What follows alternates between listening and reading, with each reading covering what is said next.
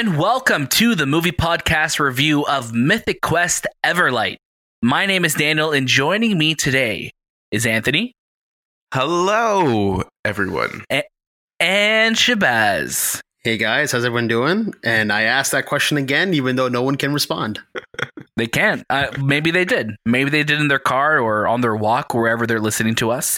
Of course, this is the movie podcast. Today, we are going to be talking about Mythic Quest Everlight, which is a prequel episode that drops today on Apple TV+, which is technically season 1 leading into the second season that is premiering on May 7th.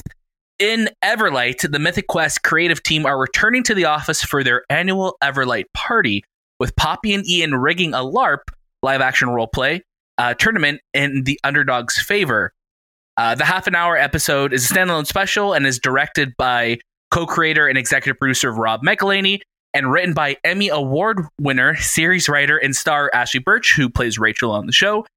In addition to the award-winning ensemble cast, special guest star Anthony Hopkins, Academy Award winner Sir Anthony Hopkins, lends his voice to the episode. And of course, like I said, this is going to be this is out now on Apple TV+. You could stream it right now.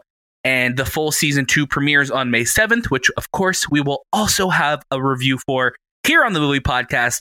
Don't forget, you can follow us at the Movie Podcast on Instagram and Twitter. Shay, give us your first reactions to Mythic Quest Everlight. Yeah, it was a lot of fun going back to this group of people that I really enjoyed in season 1, especially when we talk about the quarantine episode that they came out with last year. It was absolutely phenomenal. So kind of going back and seeing them again together in their office, it was a great experience. And hearing Anthony Hopkins' voice was really unique. I guess, like you could say, I didn't expect to hear him, but when I did, I was like, Anthony Hopkins? Oh, sure, man. They've clearly got a budget this season, is what I thought immediately. Our favorite Anthony. Yes, we always the say. only Anthony that I Anthony. acknowledge, really. I haven't heard Anthony Hopkins do a narration this great since The Grinch. Yes, you're right. It was really good. But the episode as a whole, I thought it was a lot of fun. I thought, it got to showcase every character's personalities again at forefront. Even if you haven't seen a single episode of this series, watching this episode, you kind of get an idea as to what everyone's about, because this episode really is about the people. And I really enjoyed that aspect of it. As far as storytelling, I'm not sure if it's going to weigh into season 2 at all, or if it really does anything for season 1. But as a standalone, it was nice to kind of be welcomed back into their world. Definitely, and I think exactly what you said there, Shay. I think this serves as such a great reintroduction to these characters to get you kind of caught up of what they've been doing, who they are, what their personalities are like, because it feels very much like a bottleneck episode. Anthony, how about yourself? Yeah, I really, really, really love that quarantine episode that aired. I want to say, was it last May? April? Right, April of 2020, and we got this surprise Everlight episode right before season 2, and I would consider it the prologue to season 2, because there is this idea of Ian and Poppy now having to work together, and that's what the story kind of revolves around, that, and also around the people. And I again, Shay hit right on the nail, or head on the nail, or nail on the head. Is that what it is? Hit the nail on the head. Nail on the head. Introducing us back to the characters, and their characteristics and their little mannerisms that we love so much. Again, the story wasn't my favorite, but the ending really, really saved this episode for me, and that ending was spectacular. Yeah, I think you hit the nail on the head as well, Anthony. Yeah, we're just a bunch of carpenters right now. We're just hitting these nails. The ending sequence in this episode, of course, is so good, and it's one of those things that you'll know what we're talking about when it happens. We don't want to give any spoilers away on our reactions here, but you'll know what it is when it happens. And right at that moment, I was just like, man, I love the show so much, because what the show does is just you have these characters in this scenario, and the show isn't afraid to do different things and try different styles and these things that traditional shows really haven't done, and it's so cool seeing that. One small correction on myself: I said it was last April. They actually shot the quarantine episode last April. It released in May of last year. But I think you guys nailed it again when you said that everything that like happens in this episode is great to reintroduce you to the characters, to the coming plot of what season 2 is going to be. You see Ian and Poppy working together.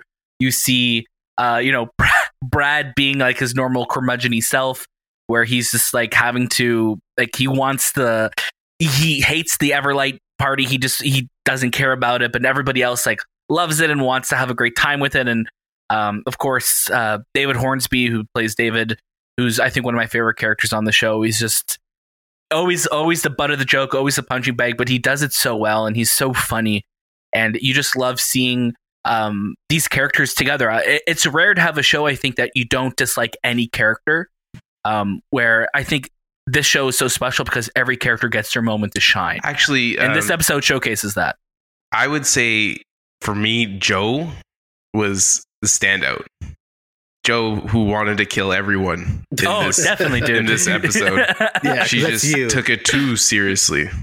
No, I'm David. So no, I'm not David. I'm Brad. I'm Brad. Not David. Not David. You're Brad. Yeah, Jesse Ennis, who plays Joe, is so damn funny. I think just throughout the first season as well. Yeah. She's just so funny, and just has such great, I think, delivery of her lines of just how extreme she could be. And again, this episode is such a great showcase of the acting prowess of everybody involved in the show. Yeah, you know what? Joe is just one of those characters and actresses that you love to hate her. I'm really excited for what they're going to do with her in season 2. I feel like she's got a lot of potential. And man, I can't wait to see where this kind of goes forward. What I really liked about this episode was you can tell the budget's definitely increased for this show. And you can tell that they really want to dive deeper into their own lore.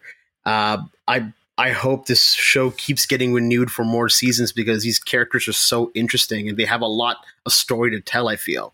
And especially in a medium that is so popular right now with video games, this is what we want to see. This is the best video game television show that we have right now. Mm-hmm. Yeah, and I think it's that. I think it's not just it's not just adapting a game into a show or a movie. It's about the people who make the games, and I think that's what makes it so funny. Like, this is what The Office would be in 2021 for like a super modern company, right? Of a game studio. And 10 years ago, we would have never have had a show like this, but because streaming services are taking off and Apple TV is, I think Apple TV Plus is making some of the best streaming content out there.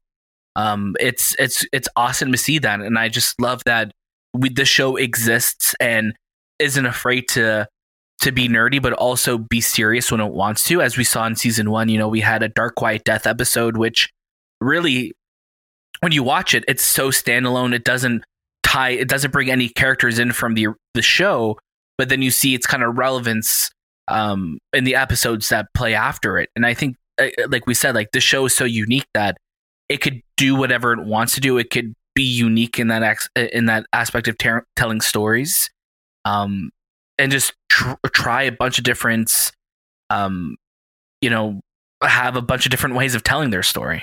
Right. Yeah, and I think that's what makes this show really good. It's because they can tie in, and our audience will know at the end of this episode, man, like I wouldn't have expected this from a sitcom to go into that type of storytelling. And we've seen it in the first season where they introduced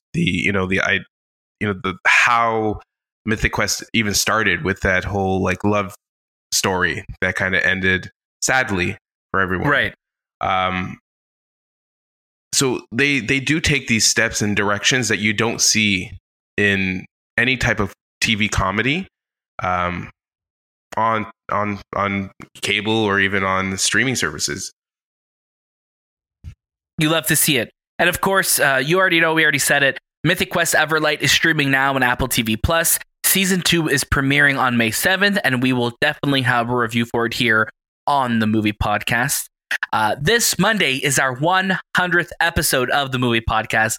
So make sure you stay tuned. Make sure you're following us on Instagram and Twitter to see all of the fun shenanigans we'll get up to celebrate that. Of course, at the Movie Podcast, follow us Instagram and Twitter. I said that already. Make sure if you like what we're doing, drop us a 5-star rating on Apple Podcasts. Check out our show notes for the links to that and more.